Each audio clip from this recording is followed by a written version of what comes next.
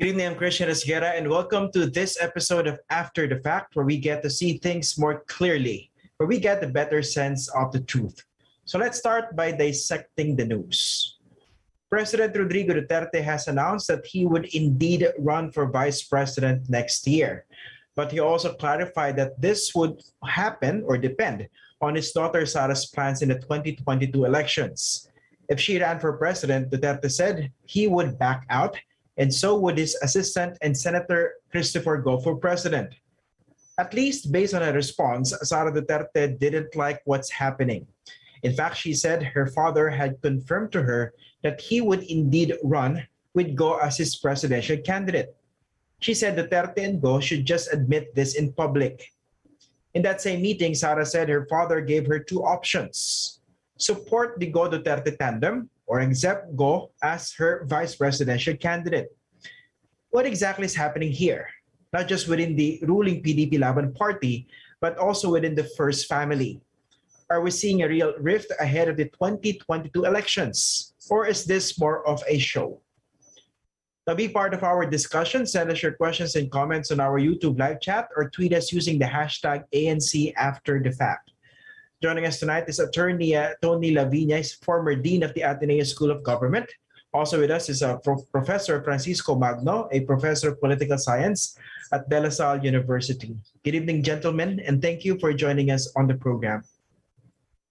Thank you. Good evening. Good evening.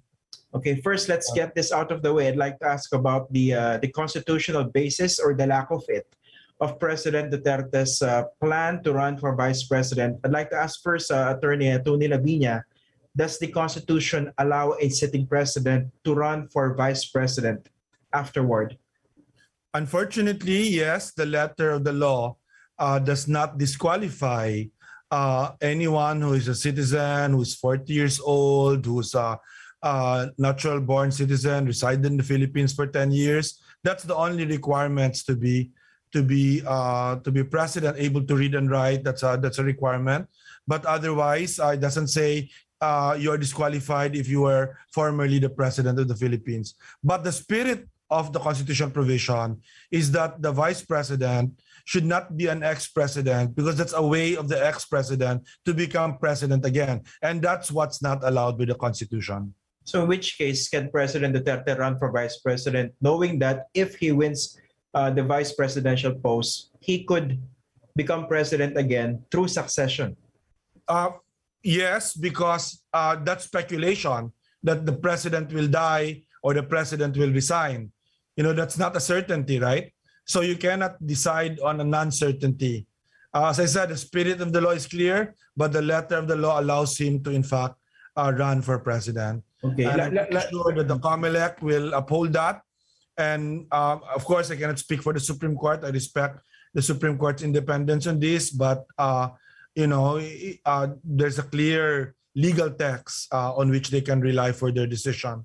Okay. Last night, our guest was former COMELEC Chairman Christian Monsod, who was also one of the framers of the 1987 Constitution.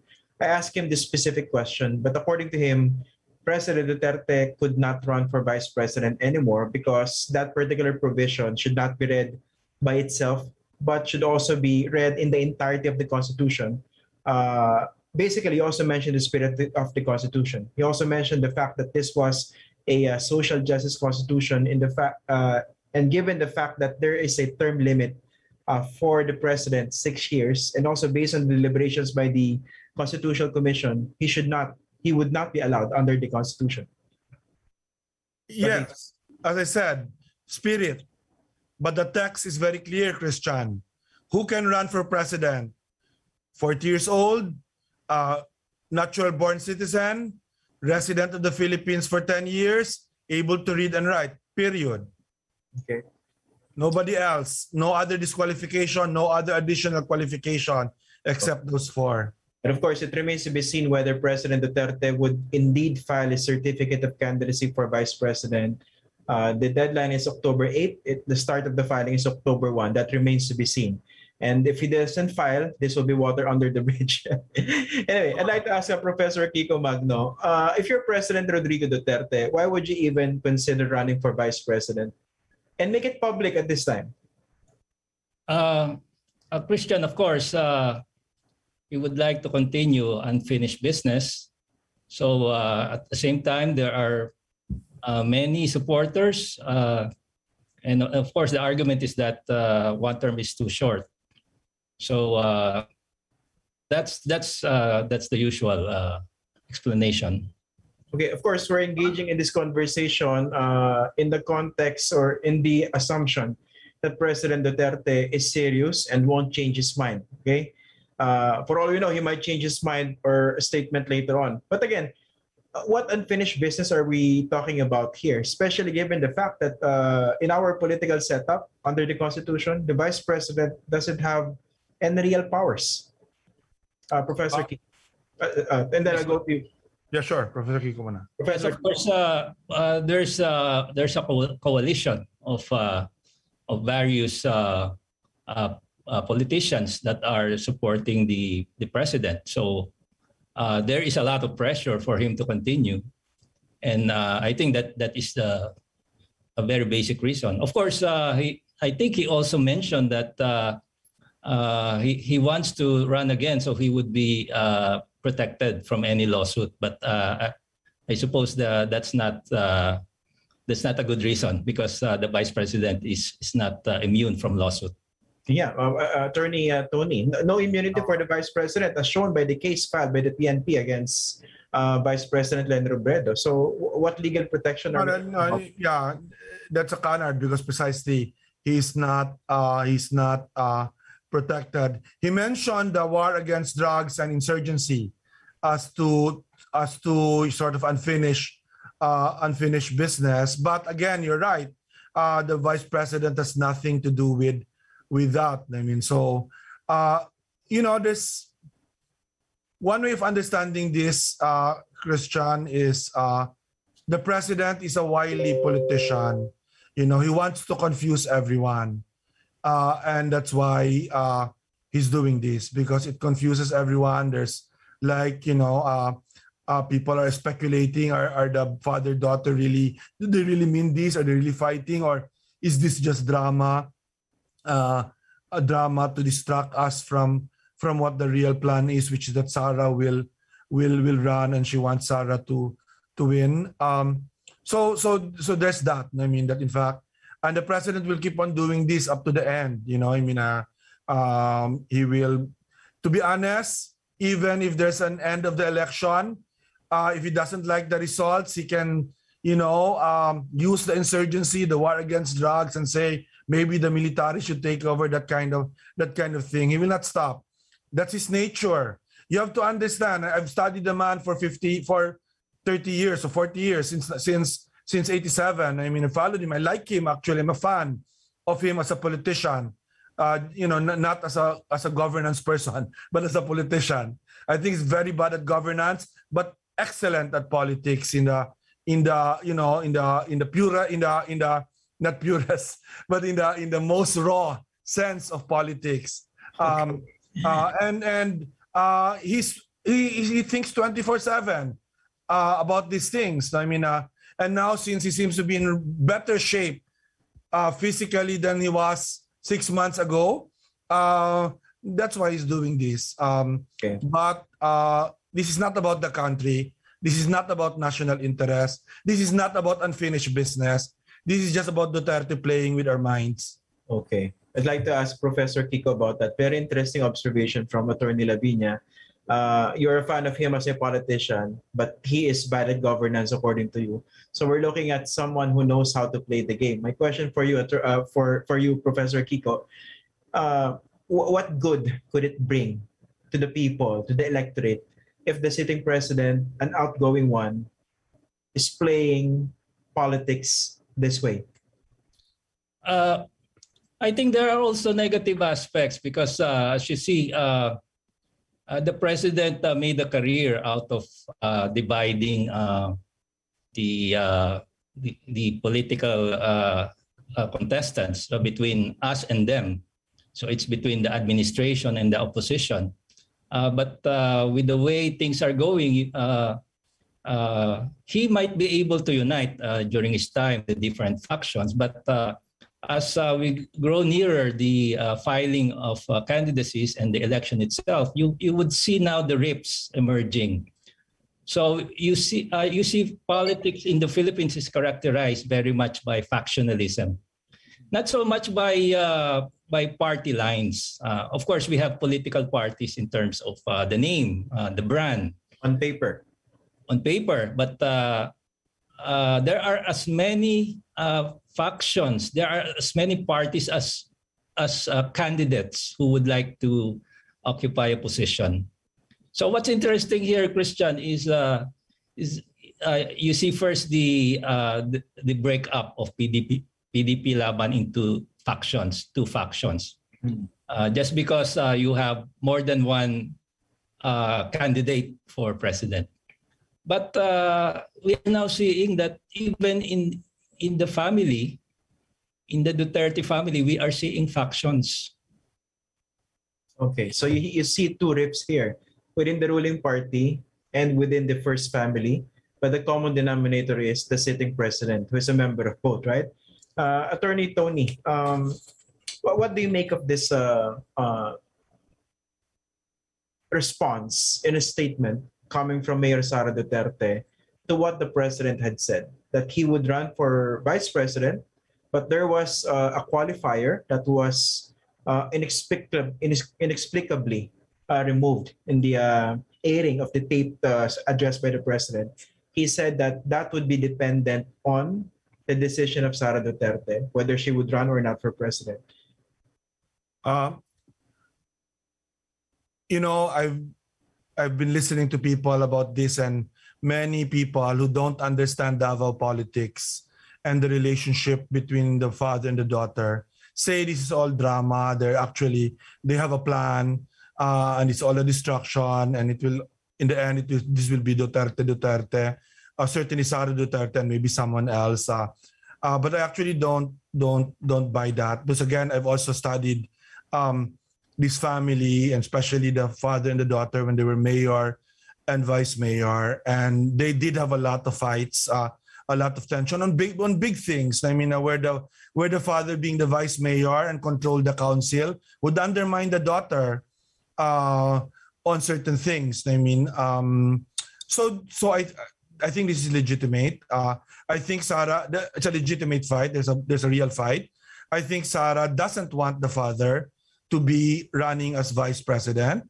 Sara doesn't want to run under PDP Laban because he wants to start her own, this is also a political calculation that if she runs as like Duterte heir,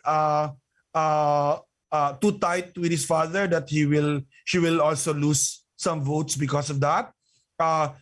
Being a Duterte, she gets the benefit of being a Duterte, but she also wants politically to have some kind of independence over that. You can see that the popularity of Duterte doesn't actually translate into the support for either of them, because the popularity is 60-70%, but the vote is only 20-25%, right? So you can see that it doesn't follow. If Duterte is popular, that the same people that are being surveyed are going to vote for them. So there is no link between the popularity of the president, current as president, and they're running as vice president. They are in a better position because they're better known. They have the platform. They have the bully pulpit right now. So this is a real tension. I think the father wants to run as vice president and believes he can get away with it, believes that they can actually win as Duterte. Risky, but he believes that they can win. I think Sara is resisting that. And that's why she's building her own alliances and certainly not using PDP Laban for that purpose. She insulted PDP Laban in her statement as a sitcom, right? As a sitcom. Mm-hmm. So you can see that there's animosity to PDP Laban, very real. There's an apology to the mother. That's another hint, because the mother is actually more influential with Sara than the father. Mm-hmm. All of us know that have followed them. So that's that there's that real real tension between them. But of course, they're father and daughter. And of course, in the end, it matters who wins or not. So the question is, will the supporters of the president, many of whom are currently with Sara, some are with the president in PDP Laban, but not all, not all, will they tell Sara, we're sorry, Sara, but you have to go with the president, or you have to go with what the president is asking, which is bongo. But I don't think that I think that's just a proxy. I think what he really means is I want to be the one to be running with Sara. Okay, let's look at the underlying principles here. I'd like to ask Professor Kiko Magno. Isn't it quite tragic, or at the very least quite disappointing, that we know that politics here in the Philippines is so personality-centric, personality-based, but here we are somehow as a nation presented with the spectacle of a father and daughter rift in connection with the presidential campaign or presidential election next year. I mean, what does this say about the kind of politics that we have here in the country and the kind of politicians that we opt to elect? It shows the weakness of our democratic institutions. So we have a weak political infrastructure, and also because our laws doesn't ban switching to other parties. There are no penalties. There is no policy against political turncoatism. And therefore, because we have weak political parties, we also have poor political education, because in many democratic countries, political parties are vehicles for promoting political education, because political parties want to distinguish themselves against one another. So therefore, they have to embark on political and civic education. So they want to attract new voters. That's why there's civic education. So that therefore translates to weak political decision making on the part of voters, because they are left with no choices. Remember that in democratic systems where you have strong political parties, you have a process of choosing candidates. But where the parties are weak, it's like the candidates choosing themselves and their supporters, and then looking around for parties that can support their candidacies. Sometimes pwede siya ikumpara din sa pagpili ng pelikula, diba? Sometimes you choose an actor or actress that will be best suited for a particular role, diba? Not do a film that would suit that actor or actress, diba? In this case, you mentioned a process of selecting candidates. Yes, there is such a thing as a process within our political parties, but is that the proper process, diba? For example, the ability to win, which is actually the primary criterion here, no? So may isa pa akong gusto idagdag, and I'd also like to ask this. I'd also like Attorney Lavinia to answer this. Pero first, Professor Kiko, in the case of Sara Duterte, do you think she has achieved a certain level of gravitas or influence or popularity to actually make a credible run for the presidency on her own, with the support, of course, of other political groups or figures, but without necessarily the support of the president? She has been a mayor for a number of terms. I think she was also vice mayor. So she made her mark in local politics. But she now becomes a viable candidate because of the Duterte name. So we have to consider that, the links. As you mentioned, there is a lot of popularity, the popularity factor. So there's a lot of populism, really. I think that's a key factor why she is now a viable candidate. Mm-hmm. Now, would you say that that's enough as a mayor? Well, she has popularity, and since there are resources that she can mobilize, I think that makes her a viable candidate. But I would agree with you that is that enough? And the fact that she has no party. In the discussion we're having, there are supposed to be primaries in political parties. So you invest in a career as part of a political party, as part of an advocacy. Because if you're a member of a party and you stay in that party, you are committed to the programs of the party. But what do we have now? There are no firm foundations. No? So in the case of Mayor Sara, she has no, she has a regional party. And therefore, she has not reached that level where she can actually be, let's say, a national, she hasn't occupied a national position. Okay. Attorney Tony. You know, I agree with Professor Kiko about Sara. It's 3 terms as mayor. This is her 3rd term. She didn't even do, I think, she was never vice mayor or any other position, but this is her 3rd term. She's been a relatively good mayor, by the way. Like Mayor Duterte was a good mayor when he was a good mayor, because he entrusted the running of the city to professionals. I mean, and Sara, I think even more, both to professionals, but also she does pay attention. She's not as much of a political, not as political as the father. But certainly she doesn't have, like the father, didn't have the national experience. But Christian, my problem with that answer is, Ninoy Aquino also did not really have that kind of experience. Just 3 years in the Senate and congressman, and really didn't have that.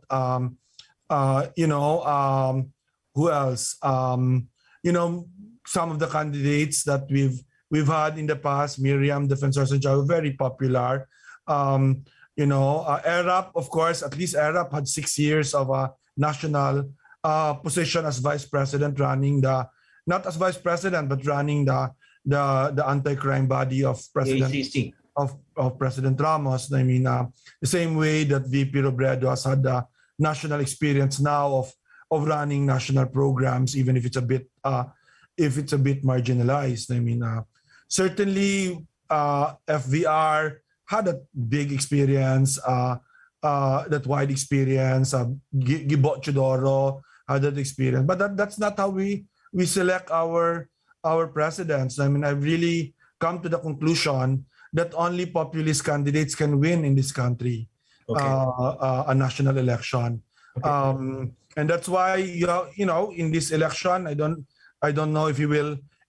I'm sure Pacquiao, Mayor Pantavello said earlier today that he thinks Senator Pacquiao will declare soon. I don't know about Mayor Isko, if he will also declare soon, but they're populist candidates. As Grace Poe was a populist candidate, I think these candidates have a better chance of winning national elections, because huge numbers of our populace, including, it's not the poor, by the way, including the rich, ABC, they go for populist candidates also. They don't necessarily go for the educated, the one with a PhD or the one with the biggest experience. It seems to be ingrained in our culture. So for me, the question is, who's the better populist? Who has the better experience as the populist? What popular programs are really good, are really anti-poor, are really pro-social equality, because that's for me, the biggest problem in the Philippines is the inequality in our society. So I think that's where we are. Yeah, and I think we also need to be to make the public, the viewers, aware that what we have here in the Philippines is, of course, elite democracy, which explains why, despite such a big population, we have such a fractured system that could only provide better opportunities for the elite in terms of running this kind of democracy. So this is a segue for my question for both of you. But first, I'd like Professor Kiko to respond to that. What does this say? What does this say about our democracy? That let's remove in the discussion the fact that, of course, Sara Duterte has the experience, and perhaps she is one of the most competent, possibly as a candidate for the president. Let's make that assumption. But what does it say about the kind of democracy that we have when, after a Duterte, who served for 6 years in Malacanang, the other viable candidate is another Duterte, who happens to be the daughter. I mean, don't we have any other choices here? This is not necessarily to denigrate the achievements of the other Duterte, but we need to talk about this in the context of the kind of democracy that we have. Professor Kiko. So again, we go back to the issue of popularity. The current president is still a very popular president. So people tend to make choices on the basis of who they know. It's not really about making choices on the basis of what they want the Philippines to be in terms of changes in programs, policies that will lead to a better quality of life, a better environment, a better society.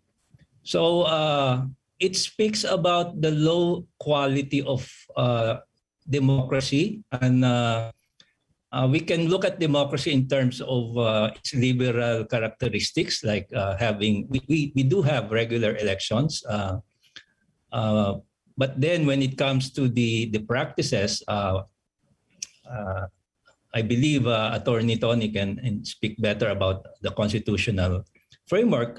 We do have a system of checks and balances on paper, but it really matters on who the people are occupying these various institutions where you actually have checks and balances. And then you also have non-elected leaders in various institutions.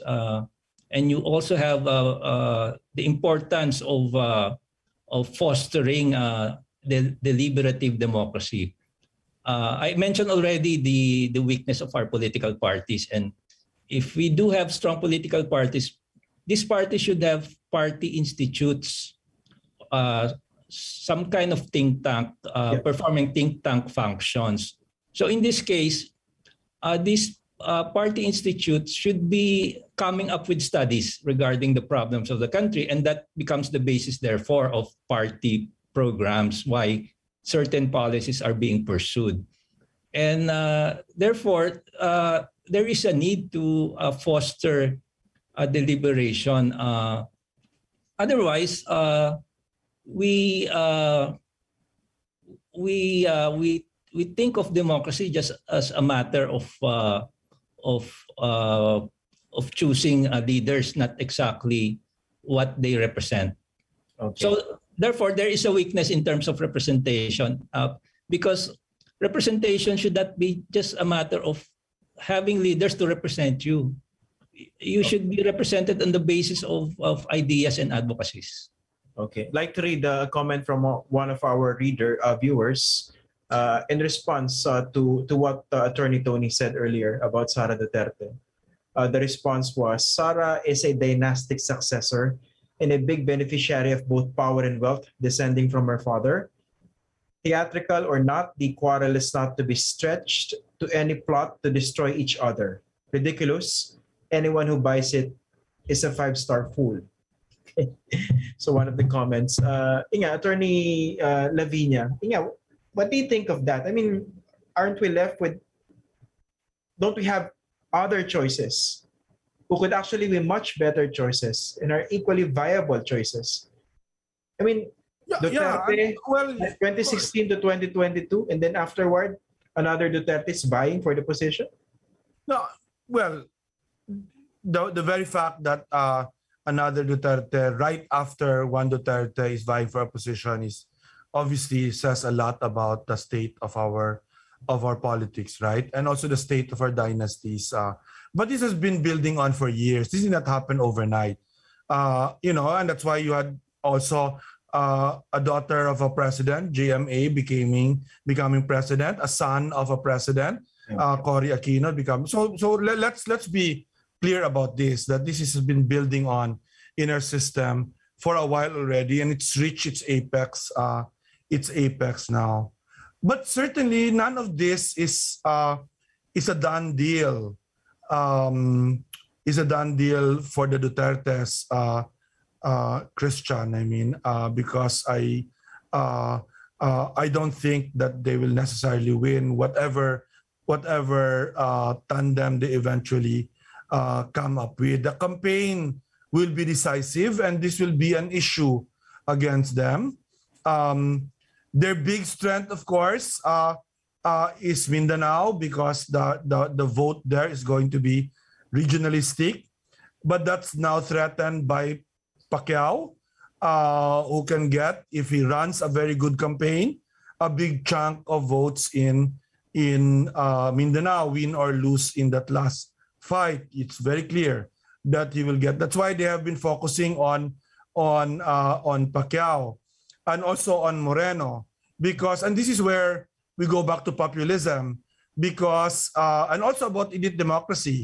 Christian, you said it's about elite democracy and the rich, but these two candidates, and I think they will be candidates, are going to be our first candidates who do not come from the rich, who do not come, or at least from the educated rich, right? Because you have people who were not that rich, but they became lawyers, they became successful, and then that's when they run. But Moreno, Mayor Moreno, and Senator Pacquiao really come, from the poorest of our society, and it's the first time that we have viable candidates that will come from that. I mean, so I'm not endorsing them, but what I'm saying is, if they run a good campaign, they will get the imagination, not of the rich, because the elite will probably reject them. The elite that voted for Duterte, and I'm talking about the elite that voted for Duterte, the elite that votes for the winners all the time, will probably reject them because they're poor. But they could get the same kind of votes that ERAP took in 1998. Yeah, just before we take a break, just to put the discussion on elite democracy in context. You mentioned Manny Pacquiao and Isko Moreno. Of course, that's true. But imagine what they had to do or go through to reach this point to become viable candidates. The other had to become a sports, not just boxing icon, worldwide, win 8 division titles. Then the other had to really rise from being a scavenger to become the mayor of Manila. I mean, and studied very hard to get there. Very hard, yeah. I mean, Two courses, especially Harvard, diba? So so this can be also seen as more of an aberration than the rule, which is of course dominated by the elite. So, anyway, we're going to take a quick break. After the fact, we'll be right back.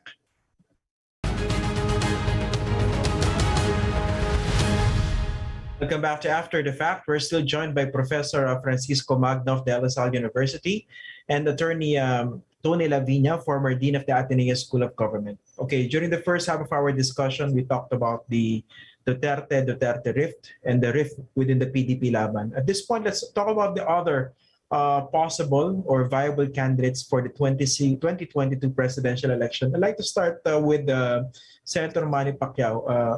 Professor Kiko, what's happening within the PDP Laban party? He was booted out as party president, but he's still part of the political party.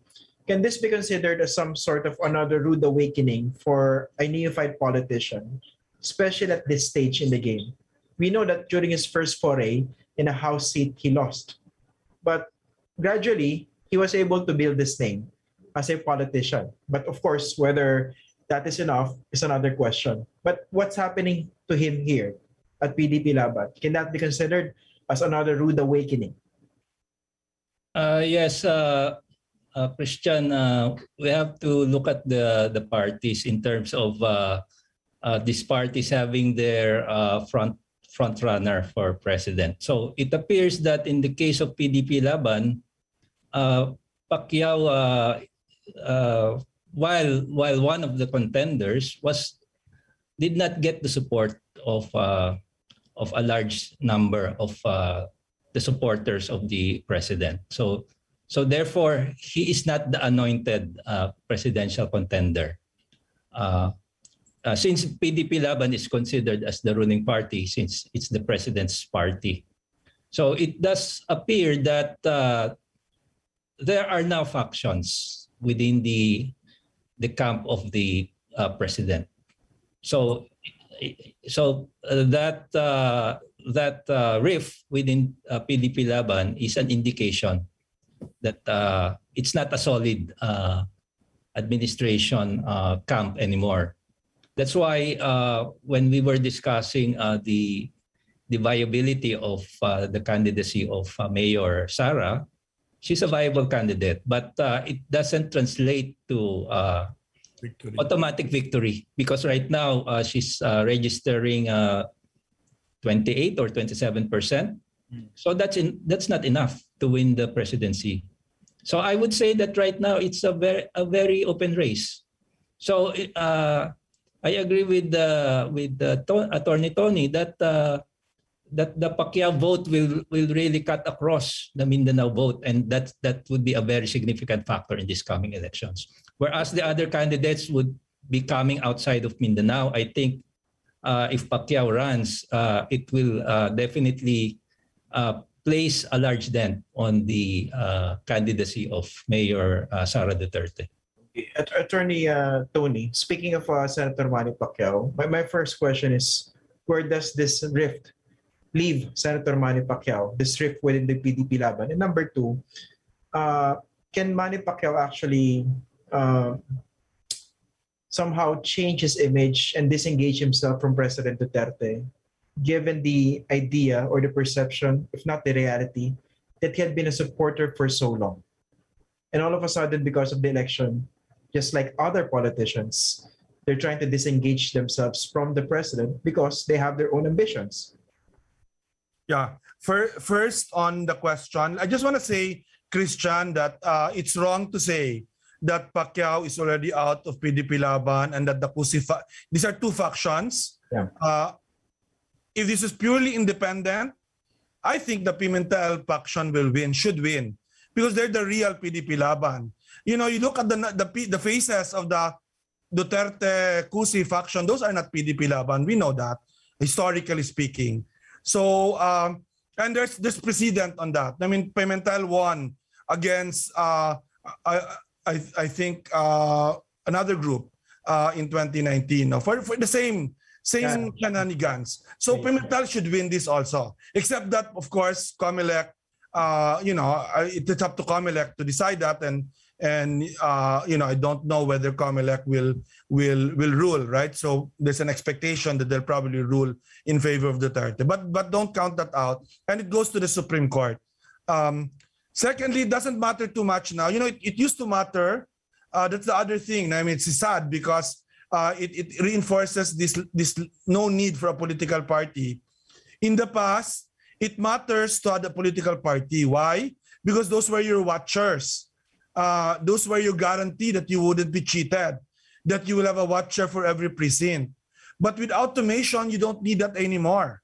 You don't need watchers anymore because automation, the vote is counted in 10 minutes, 5 minutes, transmitted, and you cannot watch the computer as it transmits, right? So you don't really need a political party anymore in the country for purposes of what it used to be, which is they are your election watchers. So, and Pacquiao can just establish his own party if they really lose, or they can just call themselves some kind of PDP Laban with Coco Pimentel, and he'll be able to pay, for every precinct a number of election workers in his side. And so I don't see that as a downside. Now your question is there a pathway for him to break away from Duterte? Yes, obviously, even with that perception. First of all, he's not from Davao, so he was never seen as an insider of the Duterte camp. I mean, he was supporting Duterte in the Senate, but he was not, he's not like Bato, for example, that's clearly owes loyalty, everything. Pacquiao always had his own sort of fan base and his own person. But more importantly, Pacquiao can find an issue and hammer that again and again against the Duterte candidate, against the Duterte administration. Doesn't take rocket science to know what that is, right? It's corruption. It's COA. It's corruption. That is the most corrupt government ever. All of that. We just hear that. We will hear that again and again. Now, does that have credibility to the elite? No. because they also see Pacquiao as having, taken advantage of taxes, etc. But the poor, of course, it matters. Of course, the poor will believe Pacquiao on that. Okay. Professor Kiko, yung enabler tag, lumulutang na to this early, di ba? This is used in reference to some of the viable or probable candidates for 2022 for the presidential election. Is it correct to link or to somehow refer to the likes of Manny Pacquiao, Isko Moreno, or Senator Ping Lacson as former Duterte enablers? Well, we have to consider that they are performing a function. They are, let's say, senators. So, of course, they would support the president. So it's the majority party, and they therefore get chairmanship in committees.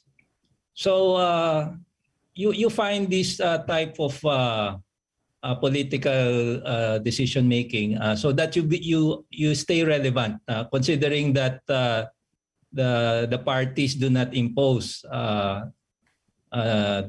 disciplinary or even position with respect to what you decide with respect to certain issues.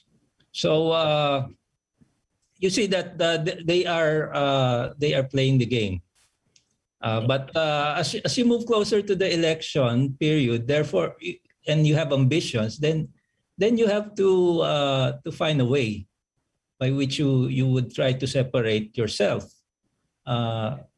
Considering that you are not the anointed. But of course, there should be at least some non-negotiables, and I'd like to ask about some of them. Attorney Tony, the centerpiece campaign of President Duterte in 2016 was against criminality. He mentioned the drug war. He put that front and center of the discussions, even if based on the surveys then, that was not exactly top of mind by the electorate. But he was successful in that regard. In the case of the politicians we've mentioned, Manny Pacquiao, Ping Lacson, Isko Moreno, regarding the issue of the drug war, the way it was waged, the thousands who were killed in that drug war, they think they should have stood more firmly against or even about that. We understand the idea that as politicians, given the realities of the position, they had to play the game, in the words of Professor Kiko. But in that case, what do you think? What matters for me, Christian, is what they say now and what they will do in the future.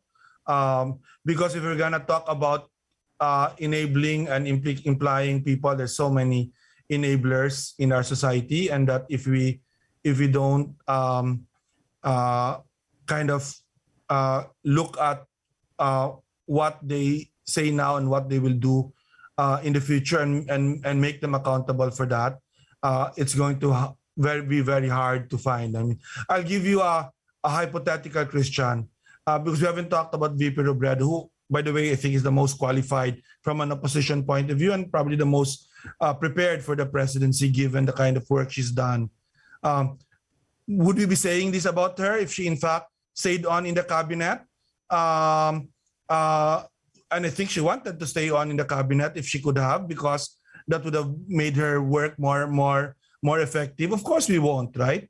But she would have had to deal with this type of situation also, given that kind of role. So I think it's very important to have that. I mean, what I find distressing in our political discourse is the idea of people that you can have a pure politics, that you can have people that are all the perfect person, the only, not even the perfect person, but the only choice is this or that, right? Because I mean, I admire President Aquino having done so many things, but I can also say that the Liberal Party, the Liberal Party is also the same people there, also the same people that went after their fellow Senator Laila, and I mean, big parts of them. just broke out. So I think it's very important not to, and whoever wins in the election, they will have to deal with the politicians, because they have to find a majority in Congress, a majority in the Senate. So I think it's very important to put our minds at what the future should look like, and make this campaign about the future. Should not be, in my view, not about the past, both the current past and also about the remote past. The Dutertes will make this about Noynoy Aquino, right? Which is ridiculous. But neither should this just be about Duterte himself and his record. It should be about how do we exit from the pandemic? How do we deal with the climate emergency? I was just telling Kiko that occupies me 48 hours a day, aside from all the other things I do, because it's really what we're going to face is massive.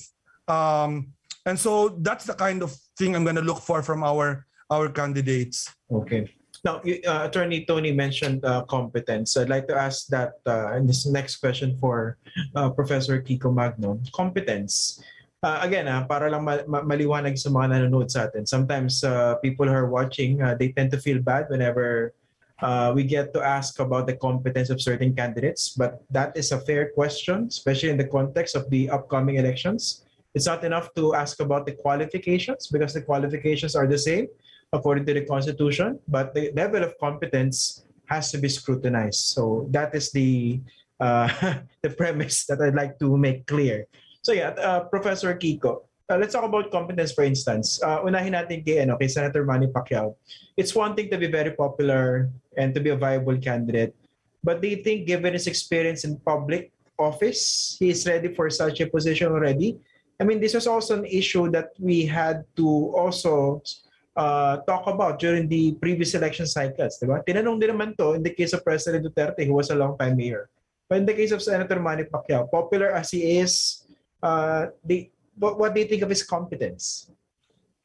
Of course, you have to judge the candidate on the basis of his performance in the position that he is currently occupying or has previously occupied. So not only for politicians, let's say if there is a non-politician candidate, how he or she performs, let's say in business, if he or she is a business person, or if he or she is an educator, how good he or she is. But look at the governance, look at the policy making side. So we have to judge, let's say, Senator Manny Pacquiao on the basis of his performance as a senator. Previously, he was a congressman. So we should judge on the basis of his performance in the legislature. And what do you think of this performance? I understand that he was absent a lot of times. So we have to look at his performance in the committee hearings and his performance when it comes to bills filed, as well as bills that became laws. So perhaps he may not have been performing well in these areas. So I would say that he would need more training, I suppose. I don't know about Tony, but It's maybe vice president. He can run as vice president. So, speaking of training, para lang malaman din ng mga nanonood sa atin yung training, no? So a good number of politicians over the previous election cycles, a good number of them actually took up training, di ba? In terms of public governance, legislative work. After they won, not before they ran. Tumulong ako mag-train kay Senator Pacquiao and others through DAP. So okay naman kasi magaling naman na student yon. So for me, but it's about the absenteeism that bothers me, di ba?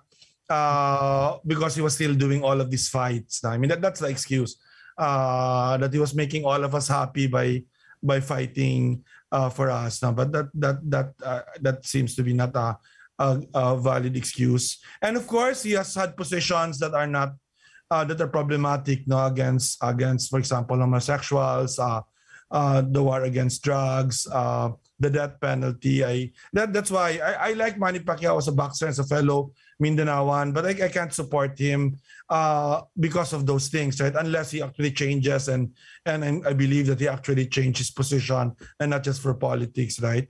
But if he has a compelling message, to be honest, because of this pandemic, you know, I do multiple things and have multiple advocacy. And as you know, Christian, the peace process, Mindanao, accountability, all of that, climate change. But what has really come out very stark to me in this pandemic is the unfairness of our society, the social inequality in our society. Okay. So I really look forward, win or lose, that Manny Pacquiao and Isko Moreno hammers that, and they're credible voices for that, precisely because of what you said, what they had to go through to reach where they are, what Hidlin Diaz had to go through to reach what they have, what Paalam had to go through. Mm-hmm. That is so unfair. It is so unfair.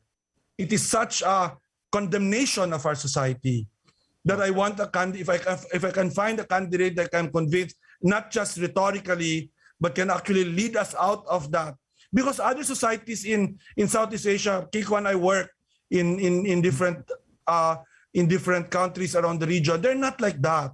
I mean, they have other problems too, but they don't have the kind of inequality that we have in our society. Okay. And so the message is very important to me in that respect.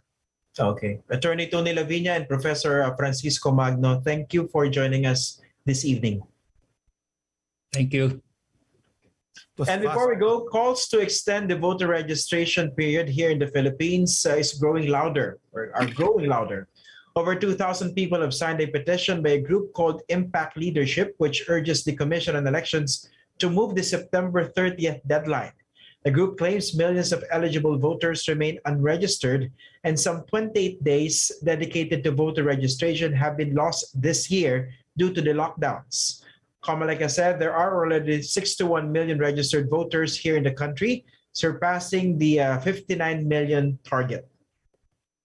So that's it for tonight's episode. This has been your host, Christian Esguerra. You can watch this episode again on I1TFC or listen to our podcast on Spotify. Now, for recaps and other exclusive content, subscribe to the ANC YouTube channel and catch up with us on Facebook, Instagram, and Twitter. See you again tomorrow after the fact.